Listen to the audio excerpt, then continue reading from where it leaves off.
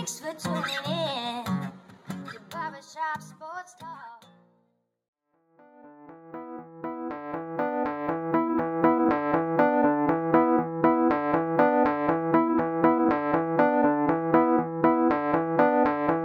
I want to thank everybody for tuning in to the 160th episode of Barbershop Sports Talk with me, your host, Daryl D. Lane, as always. I want to thank you for tuning in, whether it be via Spotify, iTunes, Google Podcasts, Apple Podcasts, iHeartRadio, or any other podcasting app you might be listening to me via whatever. Being recorded from Buffalo, New York on a Monday. Happy Memorial Day to people that have served our country. Just wanted to give a special shout out to a couple people in my life that have were in the military. My grandpa, who passed away a couple years ago, Turner Lane, he was in the military. Also, my cousin Robert, and my great uncle Larry. And on my mom's side of the family, I have two cousins, Tim and Tom, who served in the military as well. So just want to give a shout out to everybody out there who helps keep our country great and safe and protect it. So I thought that was very important to say before we started off the show. But here's what we're going to have. We're going to have a great show for you today. This is going to cap off the end of the NFL draft, right, for the 2020 NFL draft. We're going to have Kenny Sim come on very shortly, and he's going to give us NFL draft grades for the NFC South and the NFC West. So you're going to want to stay tuned for that. Now, coming up next after the break on Barbershop Sports Talk, we're going to have Kenny Sim on the show. Coming up next after the break on Barbershop Sports Talk.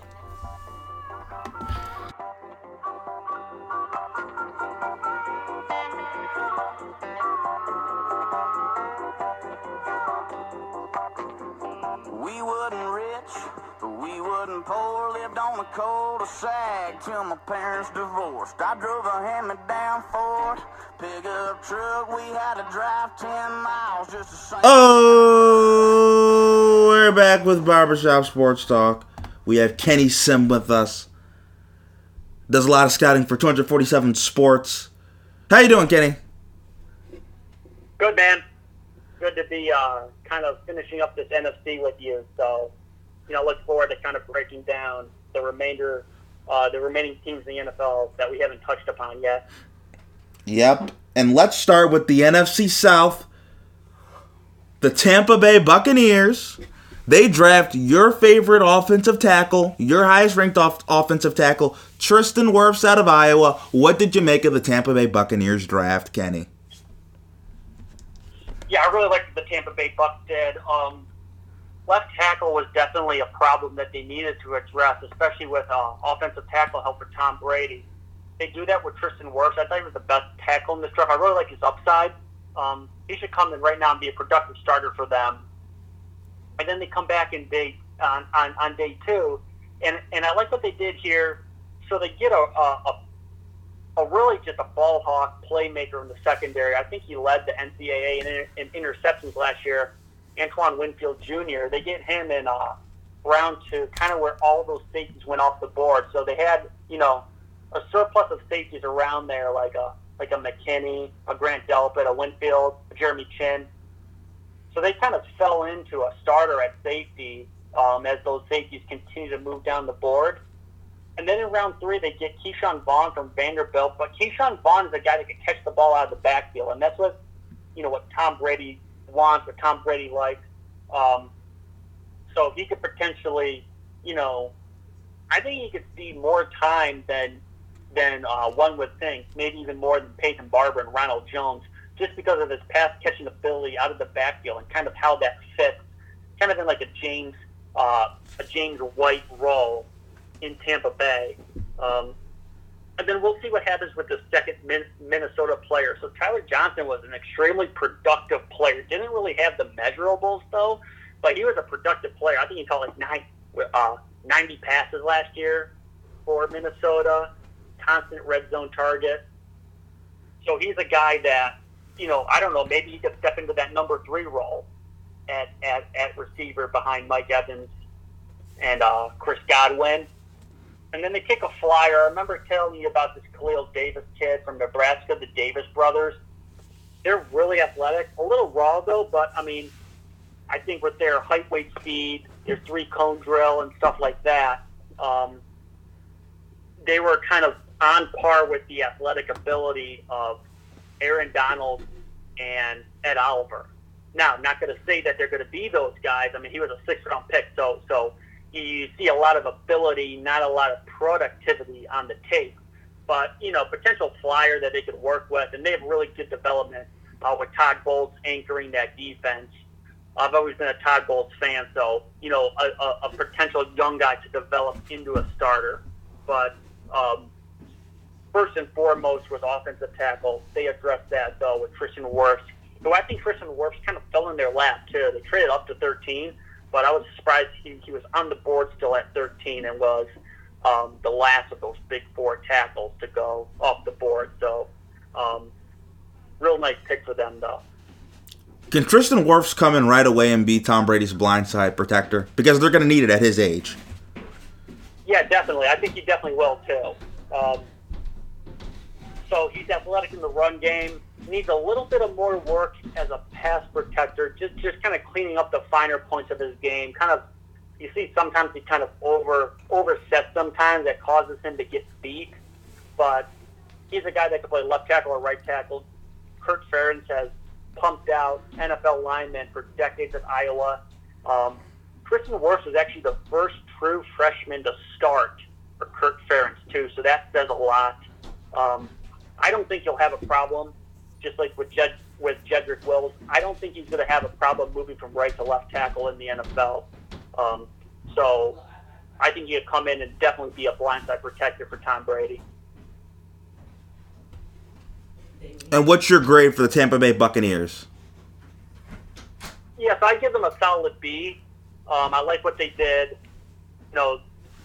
Probably getting a starter in Wirfs and Antoine Winfield, and then getting some guys, definitely with Keyshawn Vaughn, who should contribute this year. I think Vaughn is definitely a guy that has the skill set to kind of last a long time in that backfield with Tom Brady, depending on how long he plays. But definitely, having a running back that can make an impact in the passing game, you could stay in the NFL a long time if you had that skill set. So those three picks are the ones that I'd be kind of high on.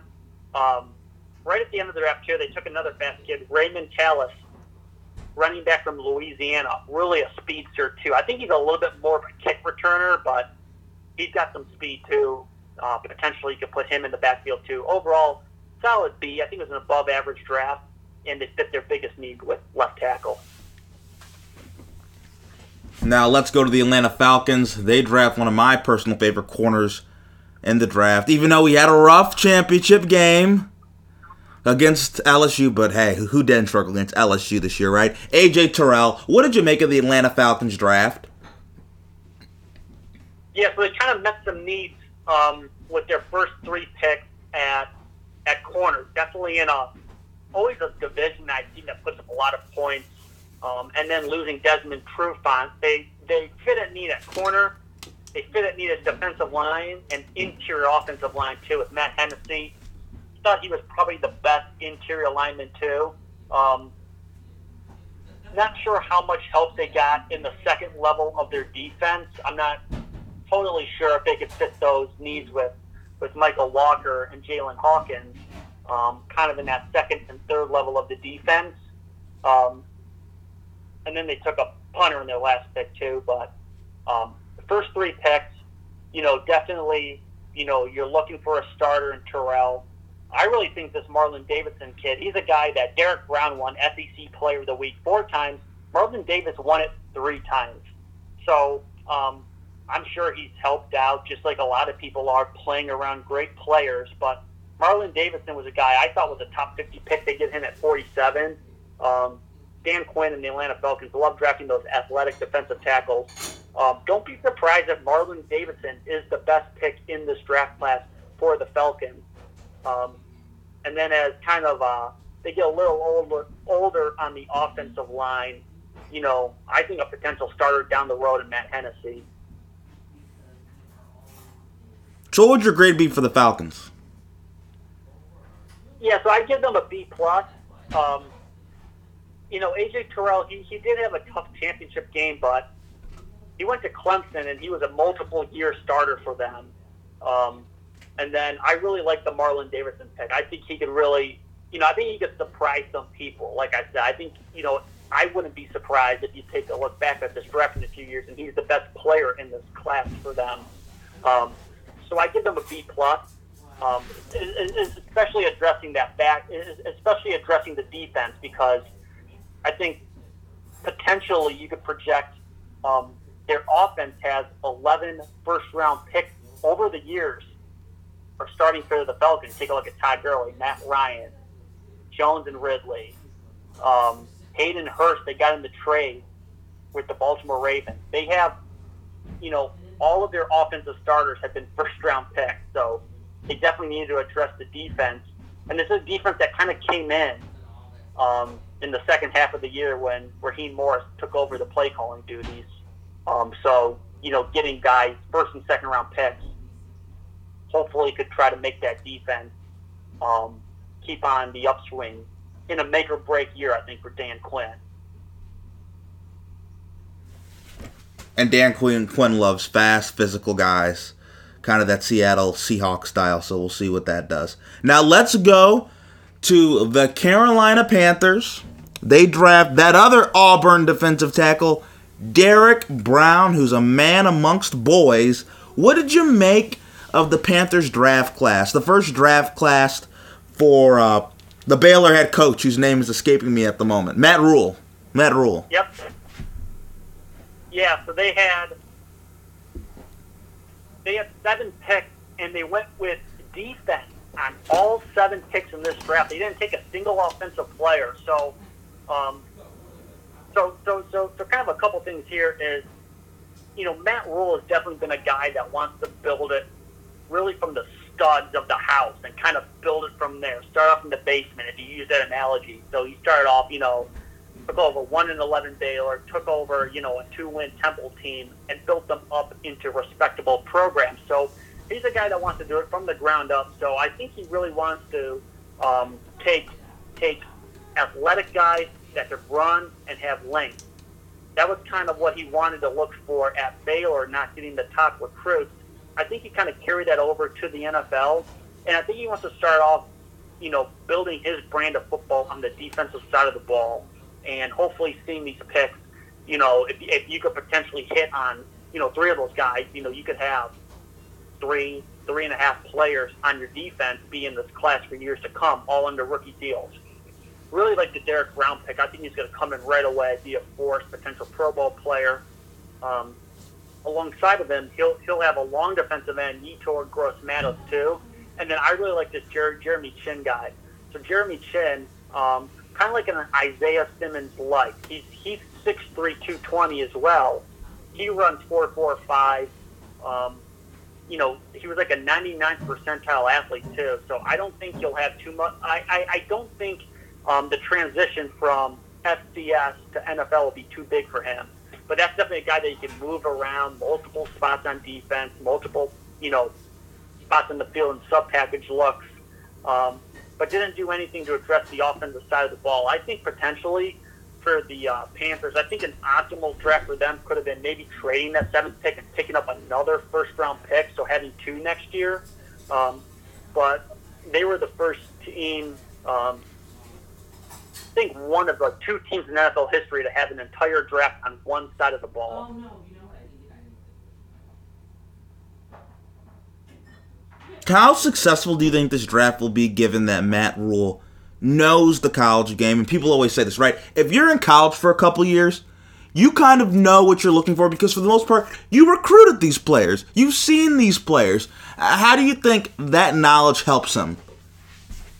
Yeah, I think it helps a lot. And it's going to help, probably in the first 2 drafts because, like you said, I think, he recruited a lot of these guys, had them stacked up on a personnel board just like NFL teams do. So he's seen those guys, and now he really has a chance to kind of, everyone's elite in the NFL, but he finally has a chance to, him and his coaching staff, work with top-end talent that they didn't have the ability to do that at Baylor. But it was really interesting hearing Matt Rule, and what he looked for at Baylor was he looked for prototypes. He looked for, a prototype height, weight, length, and then trying to develop those kids so at least physically they could be on the same scale as like Texas and Oklahoma. So he kind of used that same type of player profile as you could see with Derek Brown's a guy, he's an all-32 player. He could fit all 32 schemes. But getting, some long athletic players like Gross Madison, Jeremy Chin too, you could kind of see like how he put his stamp on that. But it definitely helps, knowing these kids and recruiting over the years. So, this year and next year, he'll be able to do that and contribute in terms of like the draft process for the Panthers. And just talk about really quick when you mentioned Derek Brown being an all-32 player, what does that mean?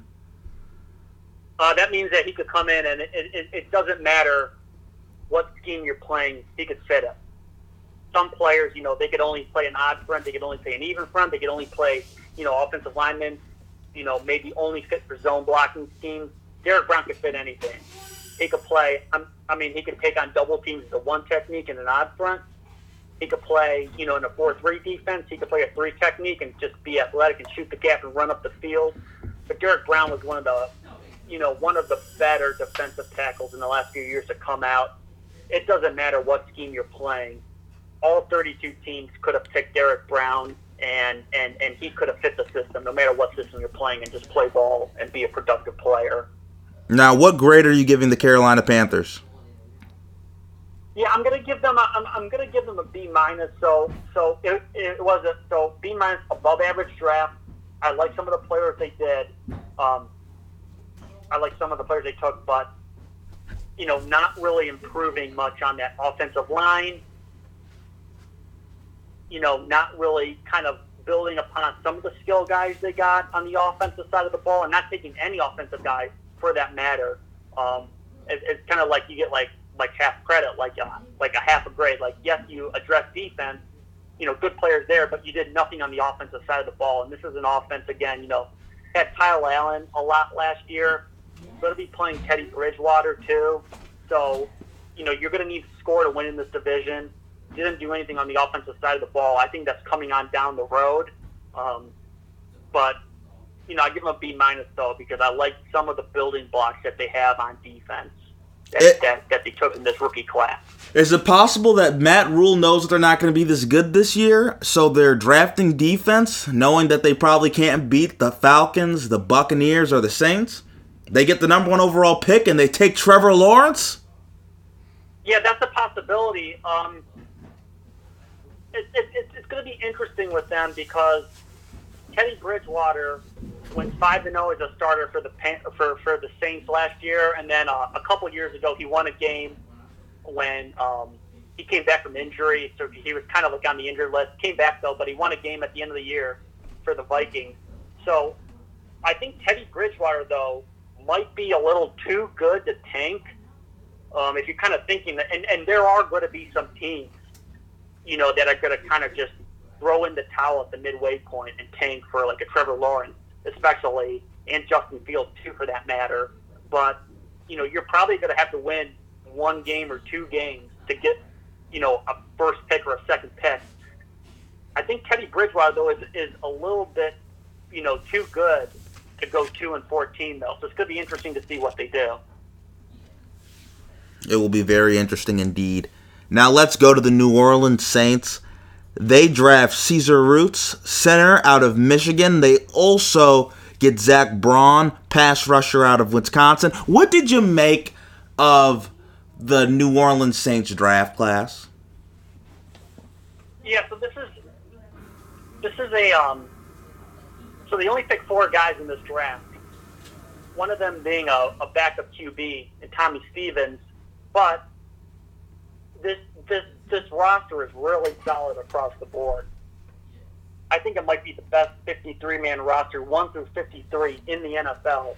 They're really complete on both sides of the ball, but they traded a lot of day 3 picks to get players.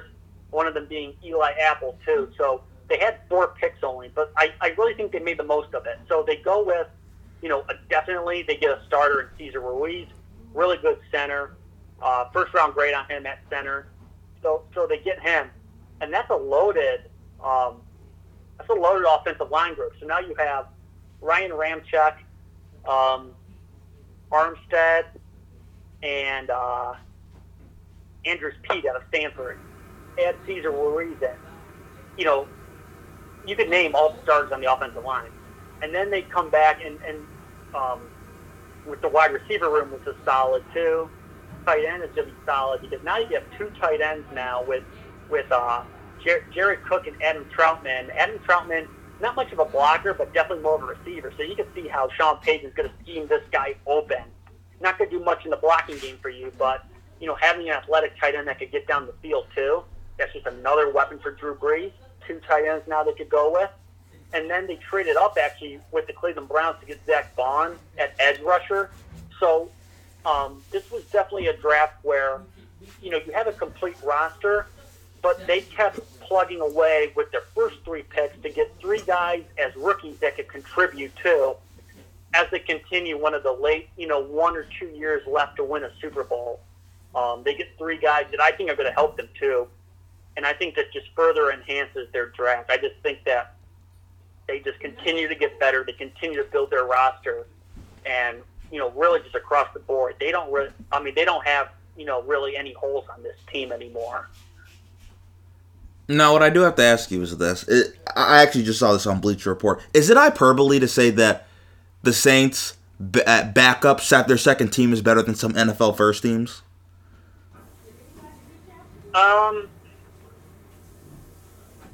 Is Drew Brees going to be playing quarterback in these games, though? Let's say Jameis is. If he is, I think him and Sean Payton, you know, with that system, they could put up, you know, 30 points on anyone, and, you know, not having the full second team, but if they were raveled by injuries, they could definitely hold down the fort. Even take a look at last year, you know, Drew Brees missed 5 games. They went 5-0. So, I mean, there would be a few teams that if the Saints, you know, if the Saints had 22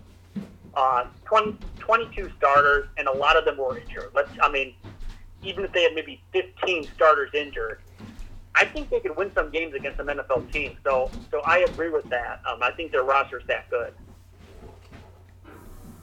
Now, you mentioned they draft Tommy Stevens, quarterback out of Mississippi State. What are they going to do with him? Because they already have Breeze, obviously. Jameis Winston, they just signed, and they're bringing back Taysom Hill for another year. Yeah, I mean, I think that's their third. I mean, that's their third guy to keep kind of their QB pipeline, too, that they had last year with Breeze, Bridgewater, and Hill. That's just a third guy. So, you know, if they did have an injury, if Taysom Hill went down or Drew Brees went down, I think they could get him up and try to get him, you know, ready to be at least functional if he were to get on the field. But I think this is a guy that they're potentially, 7th-round pick, so I think they're trying to groom him maybe to be a backup down the road. So if Brees retires, if Taysom Hill has 1 year left on his contract, if he leaves, or he has a 2-year extension, actually. But if they start seeing guys over the years kind of lead that QB room, I think Tommy Stevens is a guy that they want to try to groom to keep in the room, keep him as a backup quarterback, and kind of be just like a guy that you feel is valuable enough to keep on a roster. I think that's kind of the plan with Tommy Stevens. Would they carry 4 quarterbacks on their roster then? I think they'd carry 3 quarterbacks on their roster, Breeze, Hill, and Tommy Stevens. What about Jameis? Oh, yeah, they got him, too. So, yeah, I mean, they would. I mean, they could potentially keep 4. So you could keep 4, and they have a roster that's strong enough to kind of, you know, a couple of things. So the rosters are going up from 53 to 55. And I think their roster is strong enough where they could get away with having 4 quarterbacks potentially. But I mean, and even Taysom Hill doesn't even really count as a quarterback. I mean, he's. Yeah, exactly, Daryl. So you could kind of see that. But like a 7th-round pick, a pick 240, I think, you know, those spots aren't guaranteed though either. So I think they want to see what they have in him. Maybe slip him through the roster cuts and try to slip him on the practice squad too.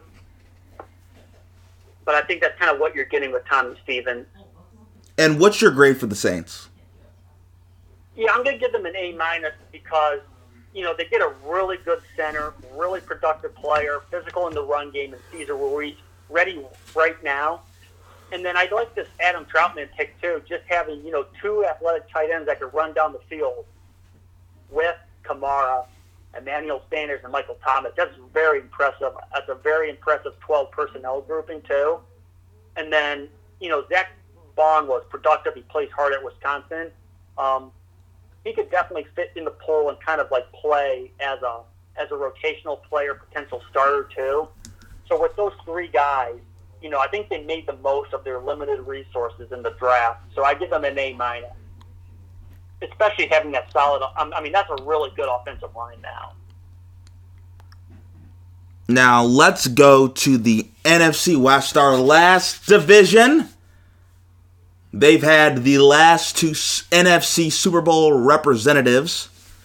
But let's start with a team that has not made the Super Bowl since the unfaithful Marshawn Lynch run that wasn't called, and Richard Sherman and Cam Chancellor lost their minds. And it's a long story. We don't need to get into that. But what did you make of the Seattle Seahawks draft? Yeah, so the Seattle Seahawks, they go with 8 players.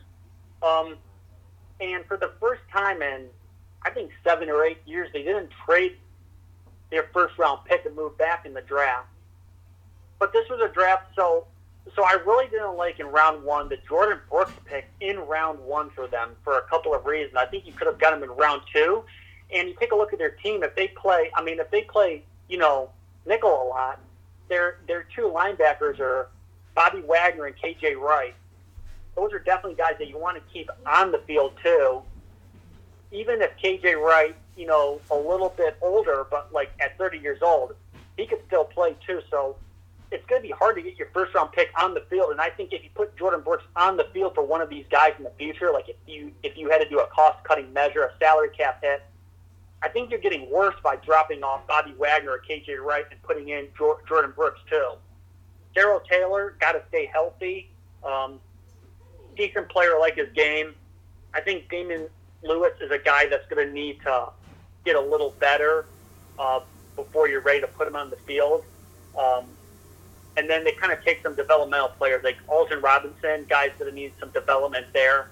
I do like DJ Dallas. I will say this about DJ Dallas, who was the 144th pick for them. I thought he was probably the best pass protector at running back, and he's a guy that could catch the ball out of the backfield. So it gives him a little bit more speed, some more versatility in the passing game than, a Chris Carson or a Marshawn Lynch if they want to go with more of a power guy. Pete Carroll always wants definitely a big physical in-between tackles fast. I think DJ Dallas could give some versatility in the pass game as well.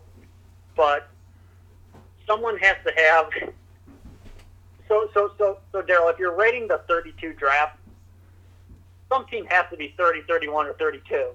But I think the Seahawks are one of those teams just because, they had some head-scratcher with Jordan Brooks. No one had him as a first-round pick. You could have gotten him in round 2, the best drafts that they've had. Well, and also interesting, too, because Seattle usually makes some head-scratching picks. I can remember when they drafted Bruce Irvin in the first round, everybody was like, what the hell? I can also remember when they drafted, and I'm forgetting his name, Rashad Penny. They drafted Rashad Penny, too, and everybody was like, what are you doing? So they've always made some head-scratching moves.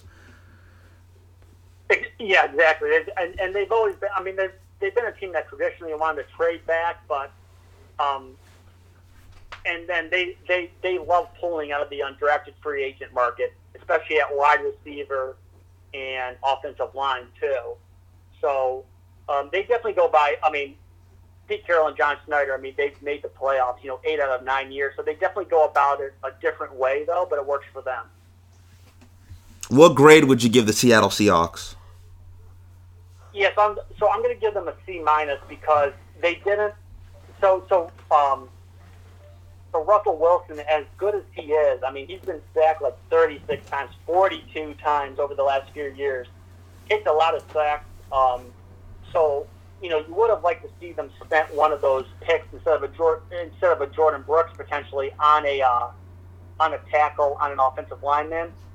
And then, a lot's going to be on if Darrell Taylor could stay healthy too, which he didn't at Tennessee. And then, DJ Dallas as well. But, I think overall, though, especially kind of not liking that Jordan Brooks pick, I give them a C-, a little bit below average. Now, let's go to the Arizona Cardinals. They draft another one of my favorite guys, the super freak of the draft, Isaiah Simmons, linebacker, safety, edge rusher, whatever you want to play Isaiah Simmons. He can play anything out of Clemson. What did you make of the Arizona Cardinals draft? Yeah, so they definitely, really get a solid grade with that day one pick of Isaiah Simmons being a stud defender. And they get some value on day two. So they get a guy who had a chance to go in the first 2 rounds in Josh Jones, 4-year starter at Houston. They pick him up, and they needed some offensive tackle help as well. So they, plug in Josh Jones too.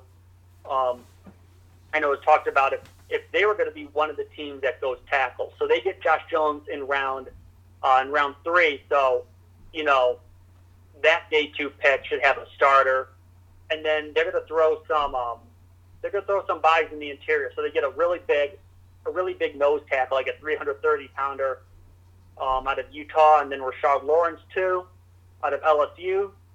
And then I think one pick here that is just of note is I think they get definitely a guy that went lower than expected.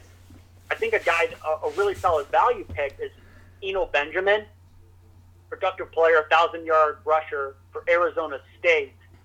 He's a guy that could definitely step in, I think, especially in this offense with Kenyon Drake. I think he could step in potentially, and the offense would keep flowing. It would keep moving if they have some injuries at running back. And I think Benjamin could step in and be, just as productive there.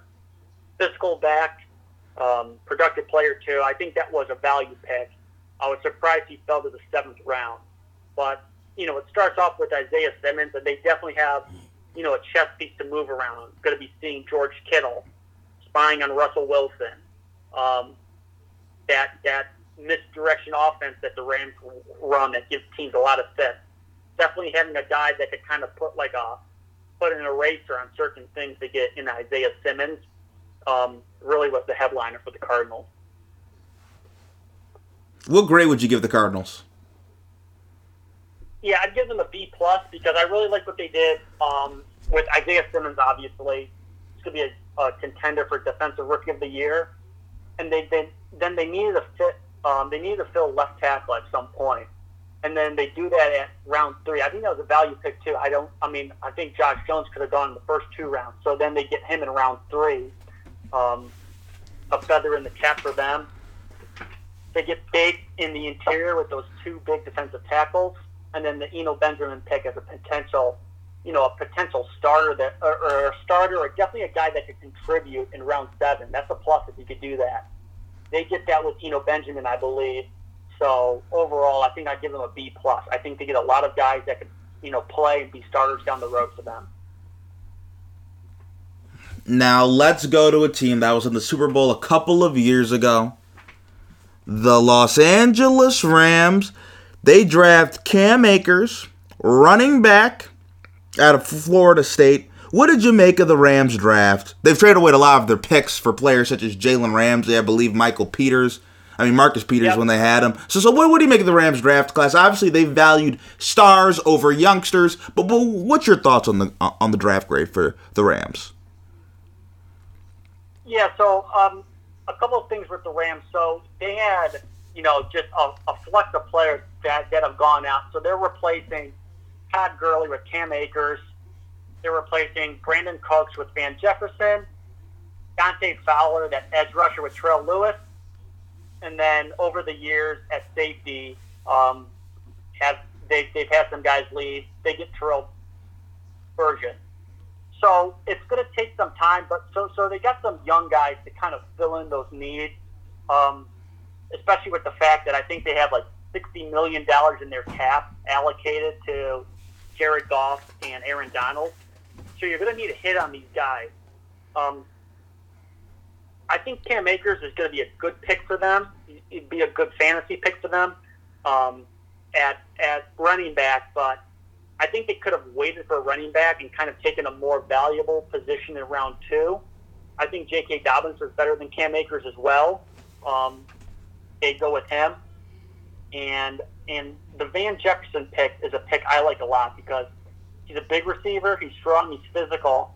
One of the best route runners, too, to get open. And I think, being in that offense opposite of Robert Woods, Cooper Kupp, Josh Reynolds, he could step on the field at some point in those 3 receiver sets and get open and really be kind of a guy that you didn't expect to be like a solid player in the offense. I think you can look back and say, oh, Van Jefferson, that's a solid, just a solid player for them. So they get him in round 2. Terrell Lewis, he's got the trait, but I think he played 6 games last year for Alabama, so he's going to need to stay healthy. And Terrell Burgess is a guy that he could play big nickel. He could be in those 3 safety sets even.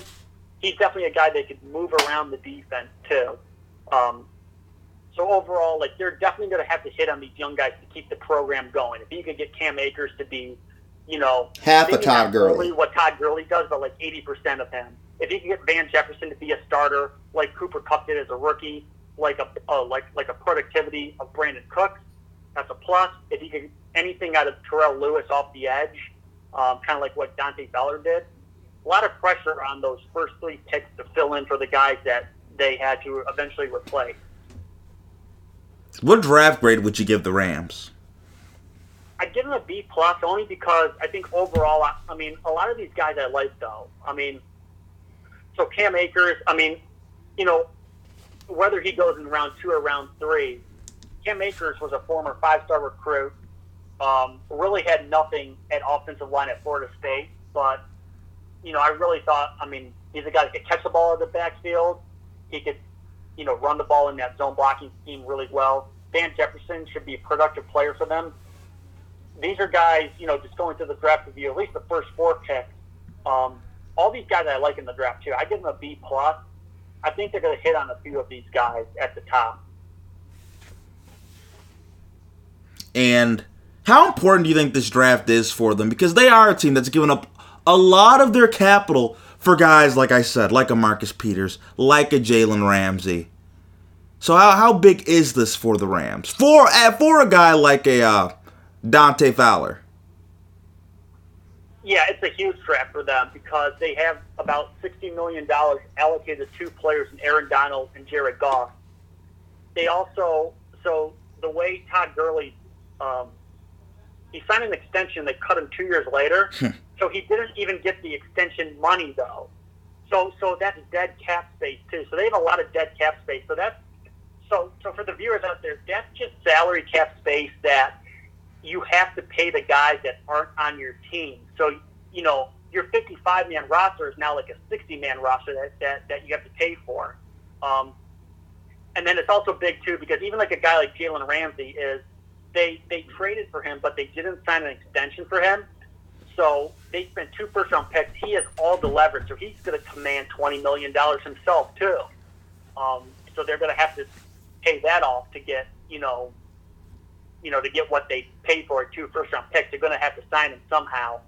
So really is when you have, so many guys at the top end of your roster making that much money, you need to have those rookies come in on those cost-effective contracts, and you need those rookies to hit and play well so you could get productive play out of those guys and kind of fill in the middle class of your roster because you have so much allocated to the top of your team.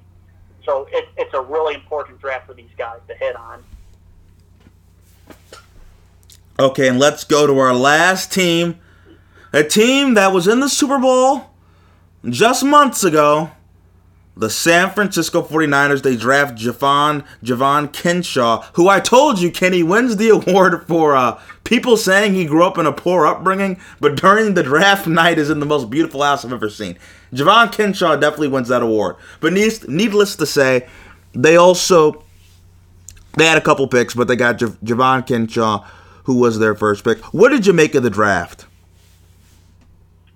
Yeah, so this is a draft similar to the Saints, where they didn't have the type of quantity of draft picks, but they had the quality of players, I believe.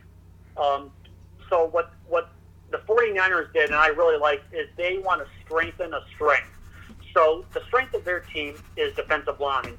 And so they don't want to see that drop off. They want to use that to continue to be a strength. So they strengthen a strength by getting Javon Kinlaw, best player at the Senior Bowl. I thought was a top 10 player overall. They get him at pick 14. He's going to fit into that, fit in with Nick Bosa off the edge, with DeForest Buckner, with Eric Armstead. He fits the DeForest Buckner role. So what they do here is they keep that defensive line. All four guys on that team still have all first-round picks across the line. They get the pass rush still. They keep that strength of their team up. And then they also lost Emmanuel Sanders, but they come back in the first round. You know, that was definitely kind of a pick that we even thought that they could have taken, you know, a CeeDee Lamb, a Jerry Jeudy even, at wide receiver. They go with Brandon Ayuk, who's an interesting player because he has such a big catch radius to beat you on the double move too. I think with Kyle Shanahan, if you get this guy out in space, he's going to be a highly productive player for them. So he'll fit in right in with Deebo Samuel as well. And then you kind of got to think that they spent day 2 pick on Dee Ford and the Emmanuel Sanders trade, so they didn't have a day 2 pick. But then they flipped a 5th and a 3rd for Trent Williams. So they get Trent Williams coming in to start for them at left tackle. So we'll see if he could still, you know, play at a high level. A guy, I think he's like an 8-time Pro Bowler. Used to be one of the best left tackles in the game. If they get, you know, something out of him, I mean, that's definitely another Pro Bowler that they got too. So overall, I like how they kept up, you know, the strength of their team at defensive line. They had a need at receiver. They fit in the first round, and then they find a way to finagle Trent Williams too. So overall, it keeps the 49ers at a level with the Seahawks, with the Saints, and the Bucs potentially to be the top team in the NFC. So I like what they did there. How can Javon Kinlaw come out right away and replicate what DeForest Buckner had? Because, right, they trade away DeForest Buckner to the Colts. So can Javon Kinlaw come in right away and kind of have that same production? Exactly. I think you could have similar production. You get him on a rookie deal. You don't need to pay him, you know, $20 million. And he's going to be so 2 things with him is he's athletic enough and long enough to rush the passer as a 3 technique. So you could definitely get some play there in the running game. But also, you know, playing with Dee Ford and Nick Bosa and all of those first-round picks, I think that's going to make him better too. I mean, you know, if you play with great players, you know, it's going to make things easy for you. So I think you could get him on some one-on-one matchups against unathletic guards. But he should reap the benefits of playing with talented guys along him on that front 4 in San Francisco, and being being a good player to begin with too. It's going to help them. So I think that's where you could see, you know, similar production from Kinlaw at the defensive tackle position. And what's your grade for the 49ers? Yeah, overall, I'm going to give them a B+ because they were able to get Kinlaw, Ayuk, and Trent Williams still, despite not having a day 2 pick. So I think those guys could be really solid players, productive players, and maybe put the 49ers over the hump. I don't really want to give them an A though, just because they had only 5 picks in the draft, 3 of them in day 3. So I'm going to give them a solid B+. And lastly, potentially look out for Colton McKivitz out of West Virginia too, as a guy that kind of fits that zone blocking scheme. Maybe a starter down the road too. But I really like, you know, the combination of what they did on day 1 with Kinlaw and Ayuk. I give them a B+. Okay, we got through the whole NFC. Oh my God, we got through it all. Thank you, Kenny. Yeah, thanks for having me. Whoa, wait, Kenny, I have one more thing for you. I was scrolling through Twitter today, and I saw this, and this just tickled my heart, and I want your opinion on this. So they list the top 25 running backs of all time. Guess who's at number 12? Who's at what number? Number 12.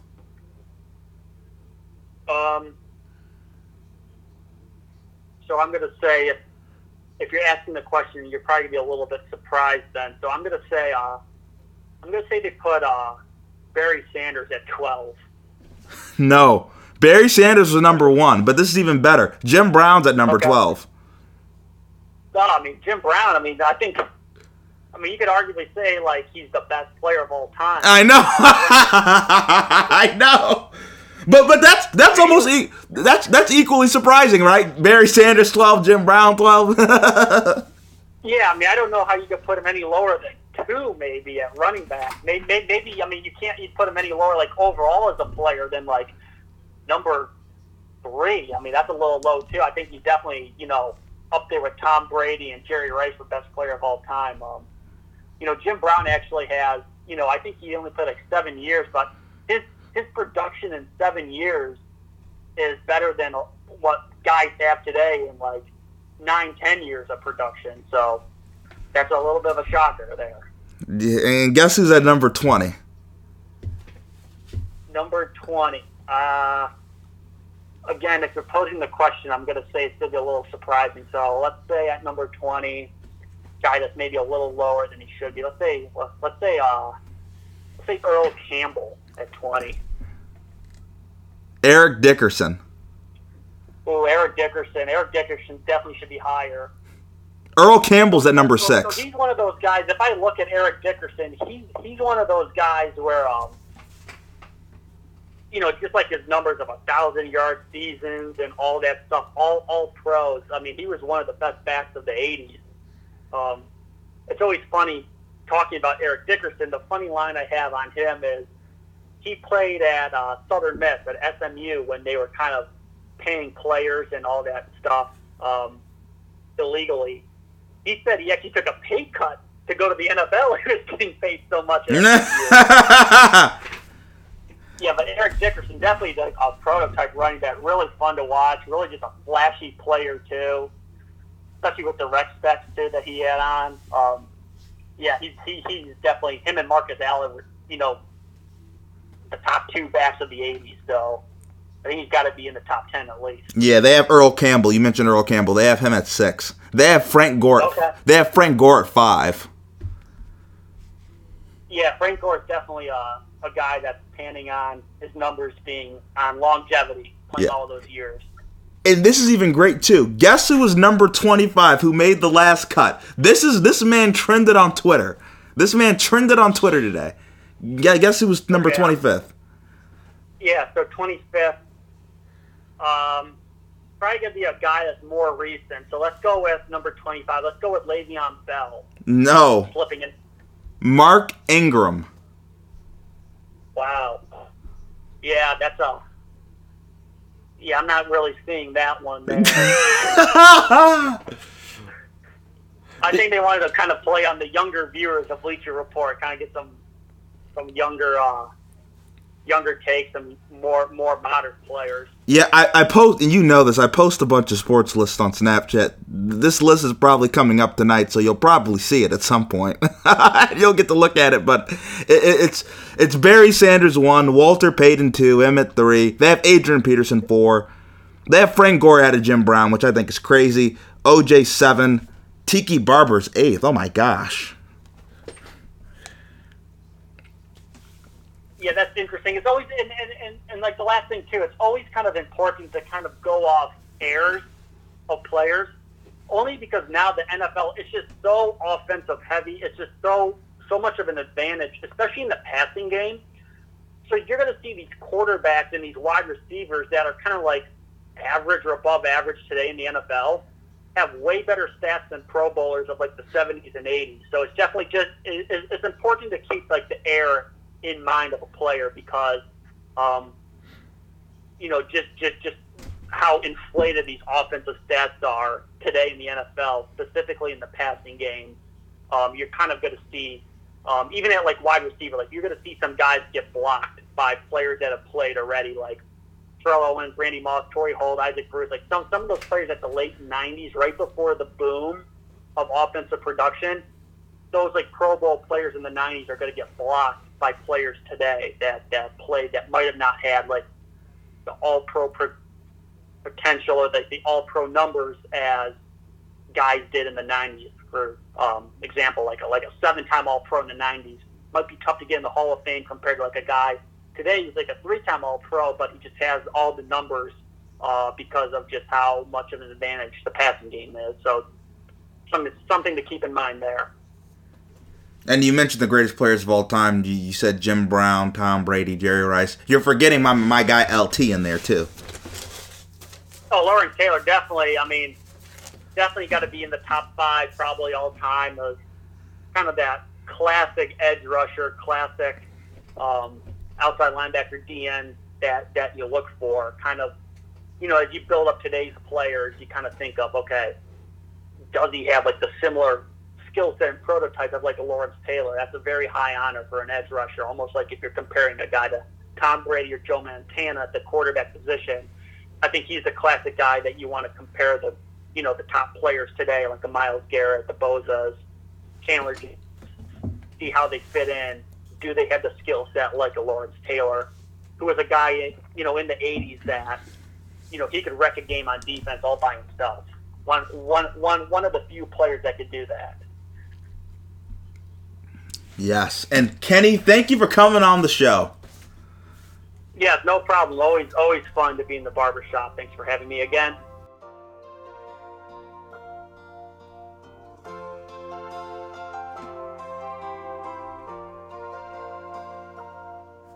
If tomorrow all the things were gone, I'd worked for all my life, and I had to start again with just my children and my wife.